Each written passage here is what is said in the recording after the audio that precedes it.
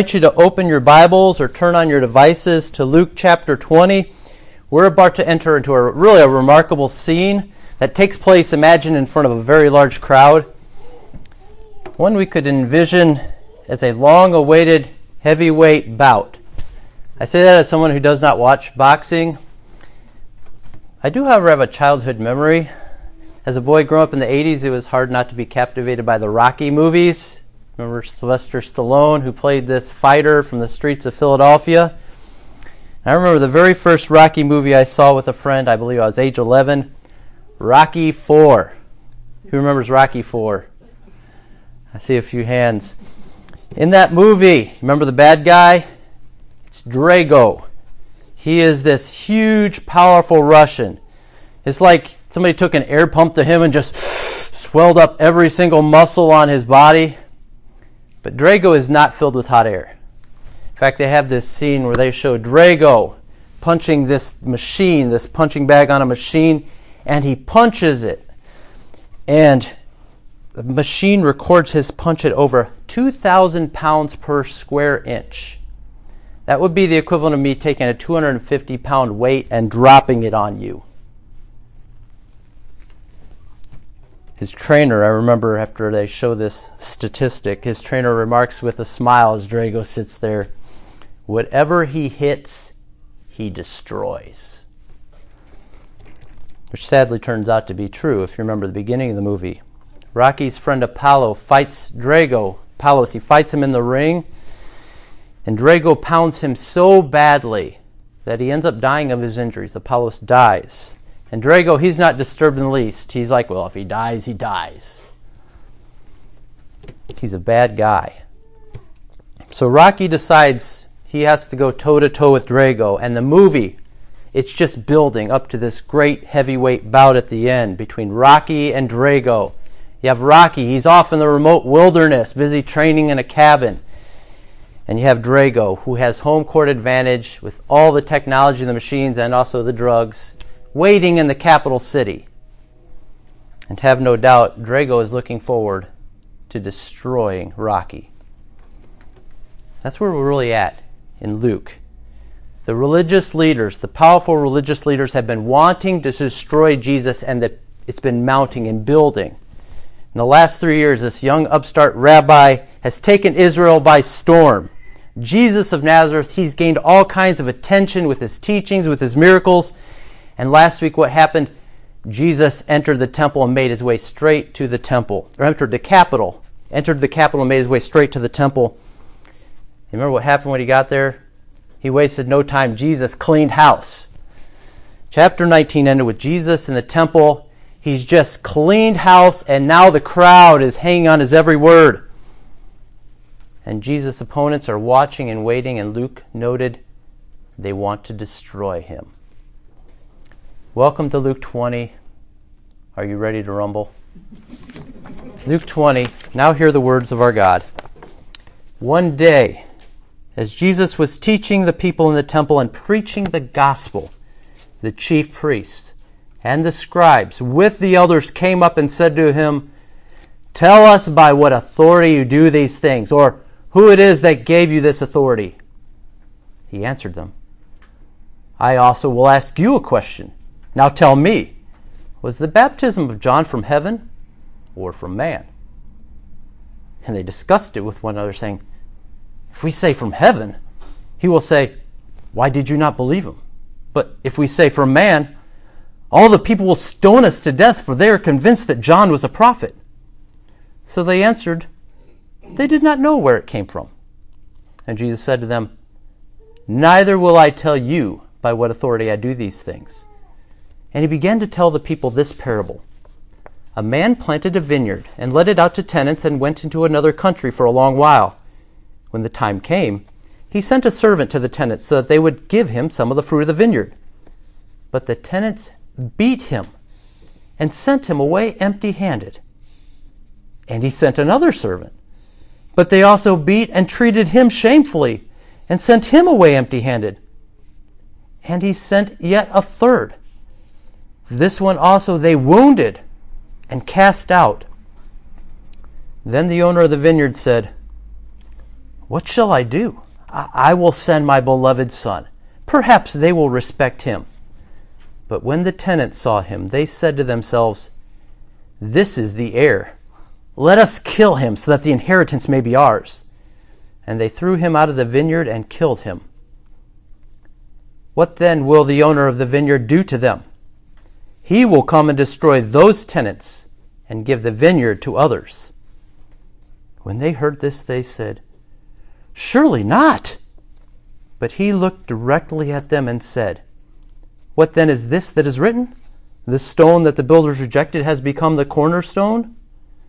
Everyone who falls on that stone will be broken to pieces, and when it falls on anyone, it will crush him.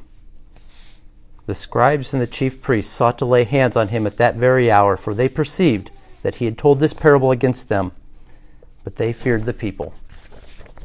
The grass withers and the flower fades, but the word of our God endures forever. Let us pray. Heavenly Father, we come to this, your word. May we receive it as what it really is, the word of our Lord. And may we be changed that we may respond in faith, hope, and love, and in obedience. We pray in Jesus' name. Amen. So we just sang a song. There is a fountain filled with blood. A hymn that actually appears in fewer and fewer hymnals. I was looking at the statistics. It's on fewer and fewer church playlists today because of the controversial language. The graphic pictures of being bathed in blood. Many do not think that this is a sensible song to sing in our Be Kind Day. Actually, it's been controversial from the get-go, as 200 years ago there were failed attempts to alter its language. Let me ask this. Does anybody know who wrote it? Who wrote it, Mike? William Cowper. Anybody know the condition of William Cowper when he wrote it? William Cowper was an Englishman who had a career in the House of Lords ahead of him, but he suffered from a major panic attack that spiraled into a great and deep and dark depression. Cowper was in and out of hospitals most of his life. Cowper spent most of his life fighting the darkness and even attempted suicide 3 times. He credited the Lord for preventing him from carrying it through on it. You see, when he was in the depths, feeling worthless, unlovable, a failure, like life is just so hard, he remembered something graphic, something actually very sensible. What was it? The precious blood of Jesus that was spilled over him and had washed him clean. And he was comforted that this blood would never lose its power. Did you hear that? The power of the blood. When he was feeling despair, did you hear that last line? He could write of Jesus' power to save. He wrote this when he was in one of his most depressed states. Friends, it was impressed on me as I was visiting our community's Ground Zero in the last week. This graphic gospel, these extreme measures are what our neighbors need, what they need to hear. The gospel is not that you are good and everything is all right in the world. I say that because too often that's our profession, and I'll be the first one to raise my hand. How are you doing, Joel? What do I say? Oh, I'm good. Oh, and you're good too? That's wonderful. Everyone's good. We're all good. Isn't that wonderful? No, we're not always good. That's why every single week we confess our sins, we confess our shame, our helplessness, living in a broken world. My attitude is bad. I keep doing what I know is wrong and I don't want to. My body isn't what I want it to be. My home life, it's a mess. How am I doing? I'm over a cliff hanging on by my fingernails sometimes. You know anybody, if they're honest with you, who might actually say they're in that dire straits? Friends, what is our answer to that?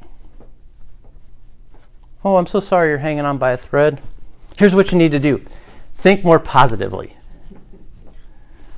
Oh, time heals all wounds. What doesn't kill you makes you stronger. No, we dare not treat people's wounds lightly. We can't heal their wounds lightly. Not when we have a better answer, a real solution, When someone comes up to us and asks us for help, what should our answer be? Well, we should start with, friend, I'm so sorry to hear that. Thank you for being honest with me. Let me be honest back. Friend, maybe not today, but there's lots of times I feel rotten too. But I've been washed clean by the blood of the Lamb. Friend, I am weak like you, but I have a powerful Savior. Friends, things seem really dark right now. Let me tell you about the light of the world.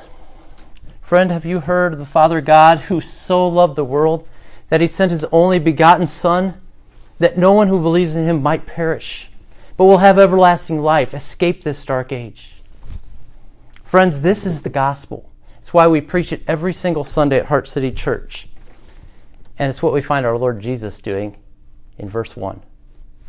One day, as Jesus was teaching the people in the temple and preaching the gospel, the chief priests and scribes with the elders came up and said to him, "Tell us by what authority you do these things, or who it is that gave you this authority." I think this is an amazing scene. You have Jesus, who is the gospel, preaching the gospel. Preaching it in the very place where these people had just brought their Passover lambs, thousands of them, to be slaughtered. Can you imagine coming and watching a lamb being slaughtered, all its blood being poured out, so that your sins, your guilt, your shame could be covered for? Year after year after year. But now Jesus, he's arrived and he's saying, I'm bringing an end to all that. Jesus is preaching about himself. He's saying, I've come to fulfill Zechariah 13:1. We read this last week. To become that fountain opened up for Israel. I've come to cleanse you from sin and uncleanness so you can have peace with God. Peace with God. Can you imagine these people who are hearing this new message? These weary souls who are finding hope, relief, comfort, grace, peace with God after all they've done. Something that these try-harder religious leaders can't give them and haven't been giving them. And Jesus had gotten these guys' attention, demonstrating he knew how to clean literally. Jesus rode into the temple, or rode into the capital city, went right to the temple, and he cleaned house. He drove off those who were profiting from all the animal sacrifices. This is a big money-making thing going on in the temple. They're pushing out the Gentiles, people who wanted to come and pray. Jesus came and he was like Rocky. He came out swinging in chapter 19. And these leaders, they must have been caught completely off guard because they don't do anything about it. But in Luke 20, Jesus has come back. He's in the ring again. This is round 2. They see him preaching and they see it. And I can be honest, when I take in the scene, I find myself wanting to get a little bit charismatic. I know Presbyterians don't tend to do that. And by that I mean, I kind of wanted to jump up and start shouting, Jesus, Jesus, Jesus. If I'd been in that crowd, I think I might well have been. Jesus is showing himself to be the people's champion. Unintimidated by the powerful leaders of religious orthodoxy on their home turf, he's won over the heart of the crowd, like in that Rocky movie, if you've watched it. There's this overmatched fighter from Philadelphia, and suddenly the Russian crowd starts shouting, Rocky, Rocky. But now, in walks these heavyweights. I want us to see that the crowd, they would have parted for these guys. These guys, they're swelled up, not physically. They might have fat heads, right? They're all intellectual. They have pedigree. These are guys who have pure bloodlines from the line of Levi. They're educated at the best schools. They have all the credentials. You see them walking in their long robes. The crowd just parts. They're ready now. They're surprised in round 1. They've had time to put their heads together and confront Jesus with this question they think is going to devastate him. You see, this isn't a question they're expecting an answer to. These are fighting words meant to intimidate. They come at Jesus and they're ready to knock him down. Jesus, you carpenter from Nazareth, what authority do you ride into Jerusalem like you're a king? Walk into the temple like you own the place, making a mess of everything. Oh, and you're standing here like you've been ordained to office. Where's your credentials, Jesus? Who gave you authority here? Now, this isn't the first time they've questioned Jesus' authority. Way back in Luke 5, They wondered about Jesus' authority to forgive the sins of the paralytic man. Remember, lowered in through the roof? You remember Jesus' response? Jesus answered, "Why do you question in your hearts? But so that you may know that the Son of Man has authority on earth to forgive sins, I say to you," and he turns to the paralytic, "Rise, pick up your bed, and go home." Jesus showed his authority by using his power, his supernatural power, to heal a paralyzed man, left them all speechless.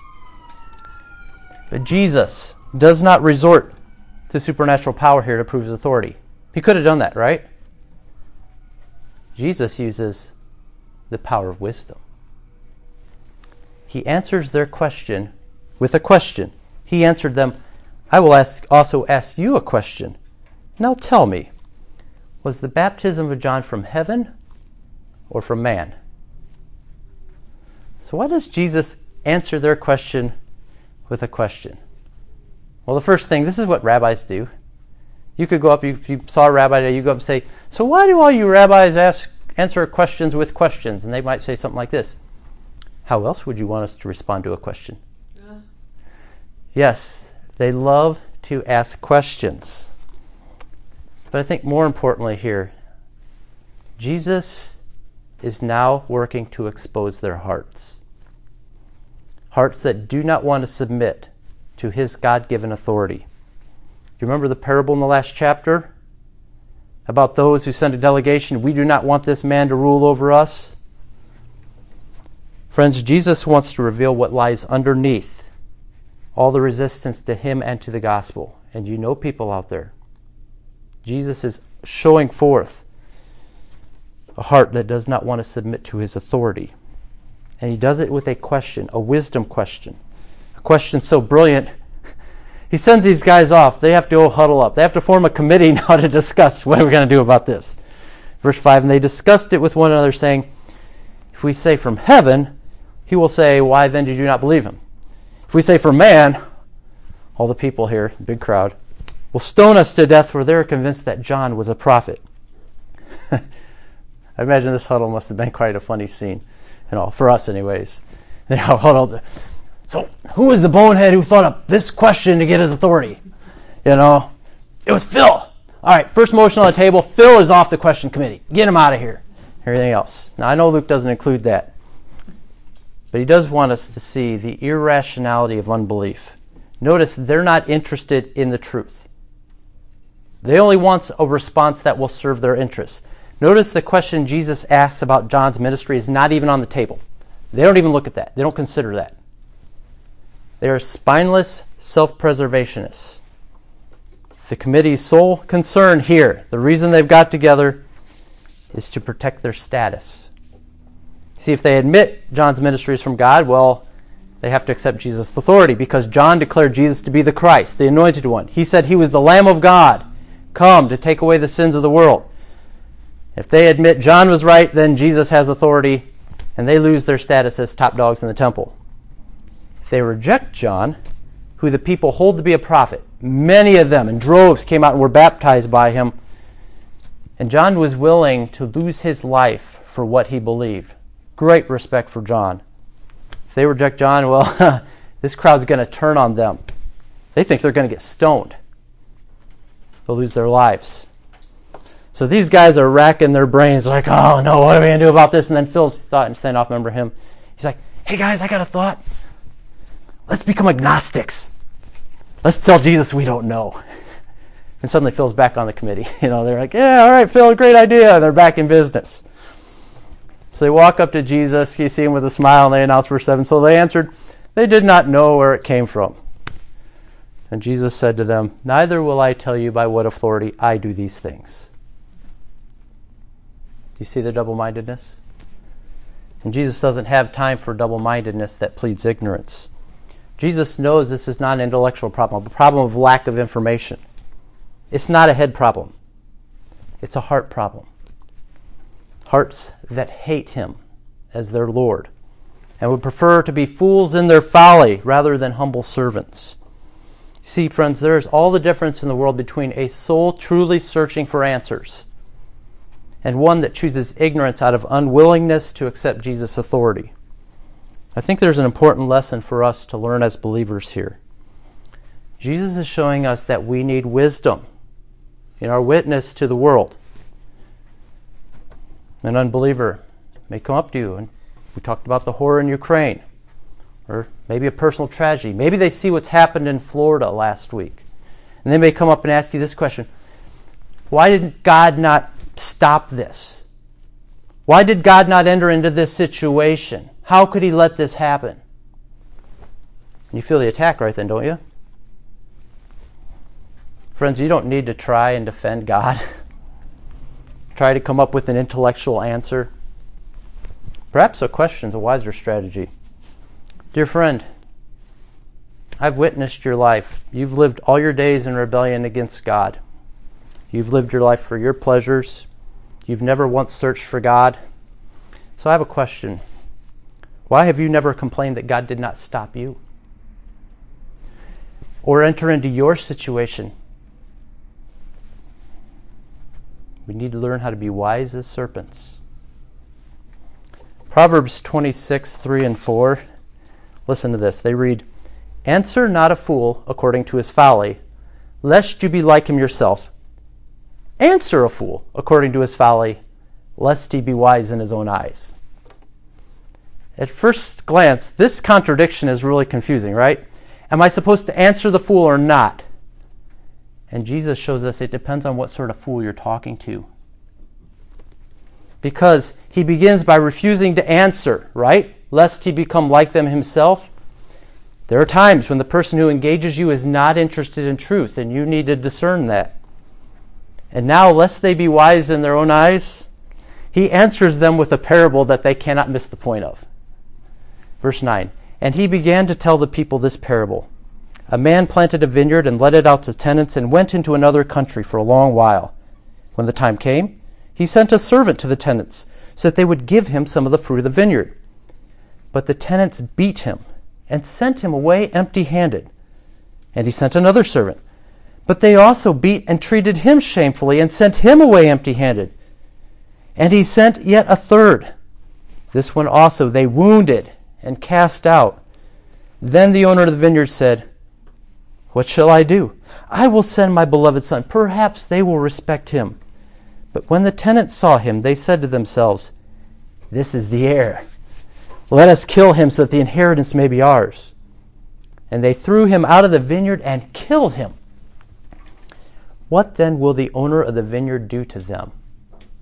He will come and destroy those tenants and give the vineyard to others." When they heard this, they said, "Surely not." But he looked directly at them and said, "What then is this that is written? The stone that the builders rejected has become the cornerstone. Everyone who falls on that stone will be broken to pieces, and when it falls on anyone, it will crush him." The scribes and the chief priests sought to lay hands on him at that very hour. Notice, for they perceived that the parable that he had told this parable against them, but they feared the people. These religious leaders understand that the parable is directed at them. They're not going to be wise in their own eyes. And now they want more than ever to take Jesus out. But they can't for fear of the crowd. This is kind of like that scene in Gladiator when Emperor Commodus, he comes out into the arena, the most powerful man, and he walks out there, and he tells the winner to remove his helmet. What does he find? He's facing his old enemy, Maximus. And he wants to order his death at that very hour. But the crowd is shouting, "Live, live, live," because they all love Maximus.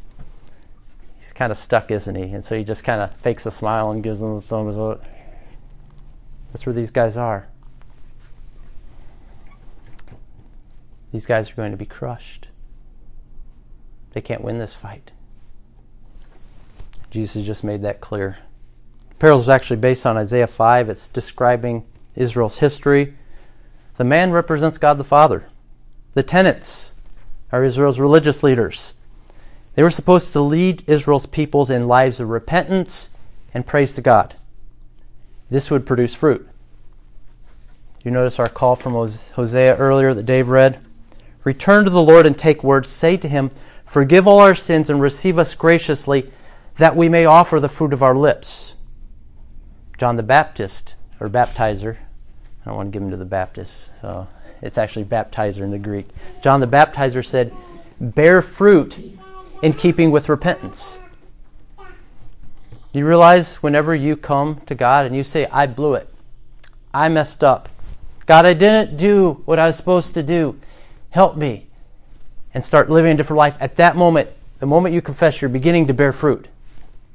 And when you begin to live a new way, your life is then demonstrating that fruit of repentance. When God sends his servant to collect the fruit, the tenants, they beat this guy and sent him away with nothing. These were the prophets that God would send. Now, imagine being in the crowd and you're hearing this story. This would be unthinkable. These tenants, they're not only not doing their job, they're given this free land, they're not doing their job, but then they beat the one fellow who is doing his job and send him back with nothing.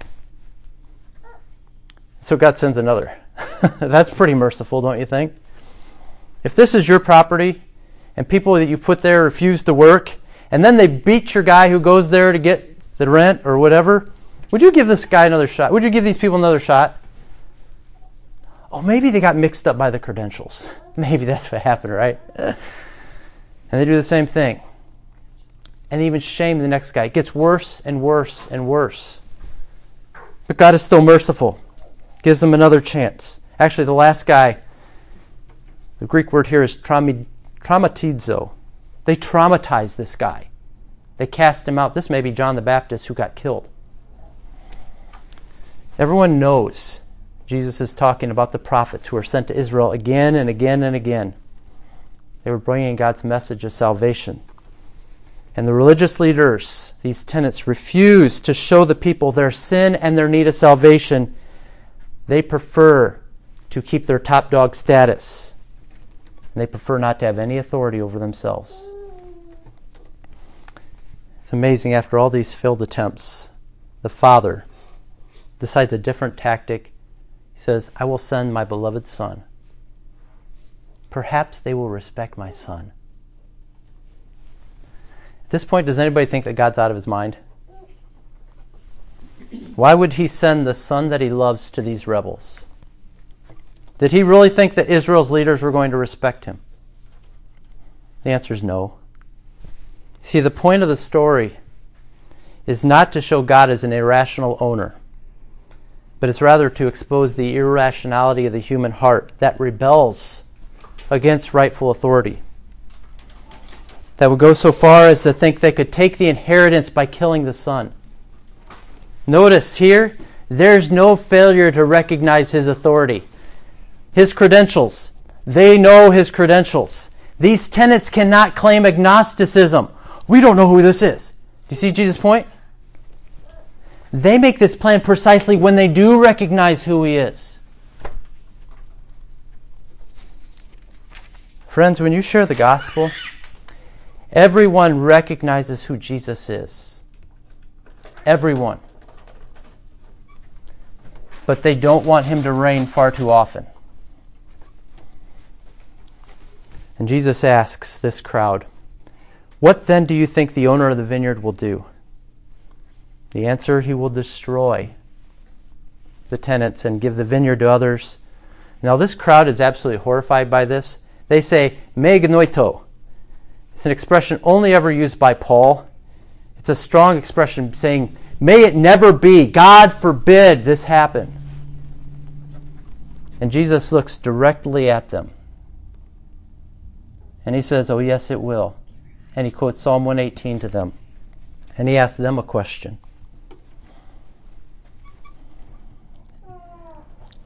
Jesus leaves no doubt that he is the cornerstone upon which this building God is going to construct. He's the block upon which everything else is going to be built. He's going to be rejected by the builders. They're going to send him to the cross. But his rejection, his crushing will be temporary. It may look like Drago is winning. No.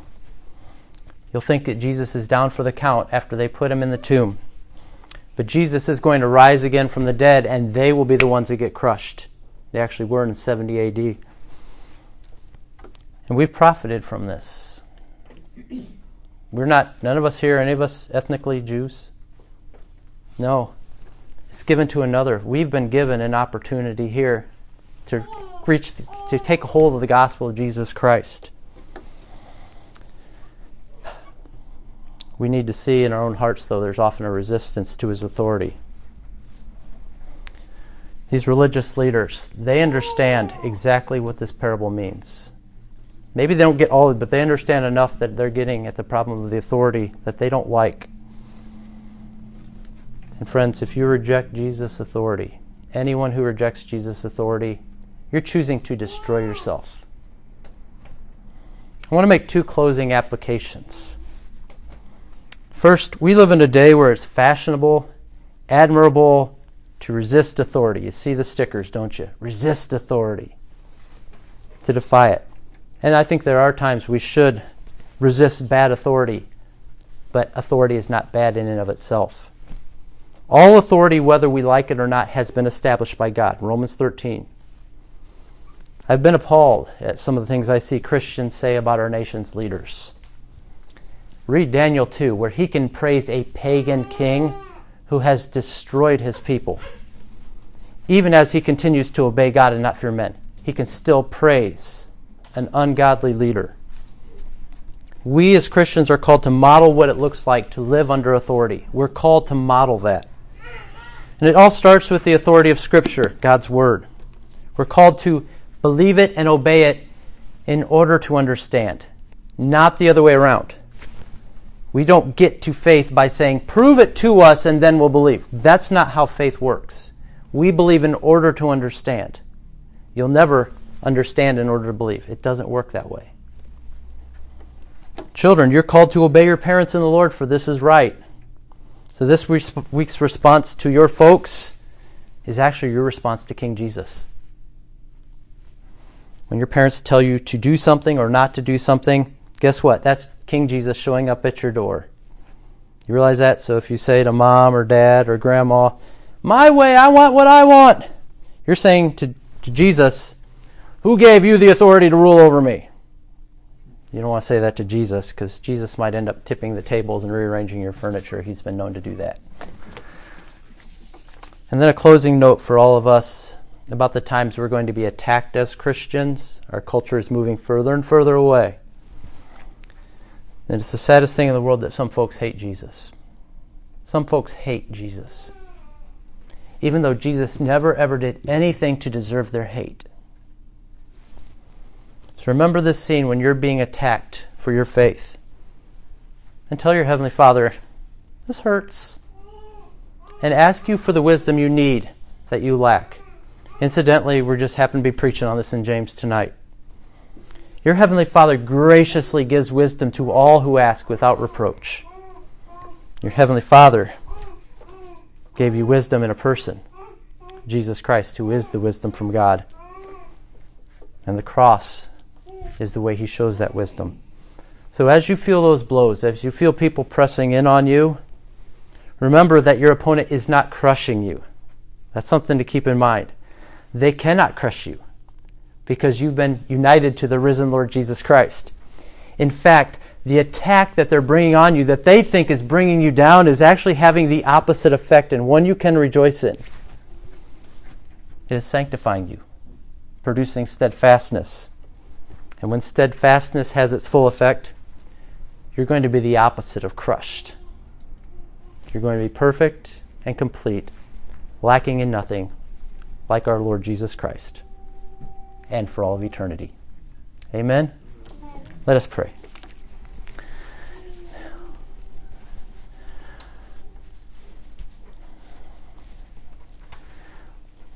O Lord, worthy are you to receive all honor and glory and power, for you have created all things, and by your will they exist and were created.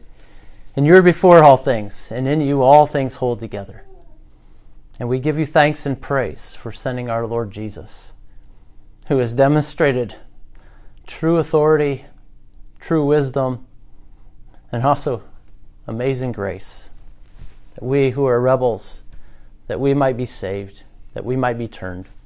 We ask and pray, Father, that you will help us to see the authority that you've set over us and to live in such a way that we model before a watching world what it means to live as those under authority, under your authority. And we ask and pray that you'll give us wisdom to know when we are fearing men, and so that we may instead fear you. We ask and pray that you'll give us the grace of the Holy Spirit, that we might in fact know how to answer everyone who comes to us, and give us that wisdom from above that is first pure, then peaceable, that's gentle, that's open to reason, that is full of mercy and good fruits, that's impartial and sincere, that we might sow a harvest of righteousness and peace. We ask and pray this in Jesus' name. Amen.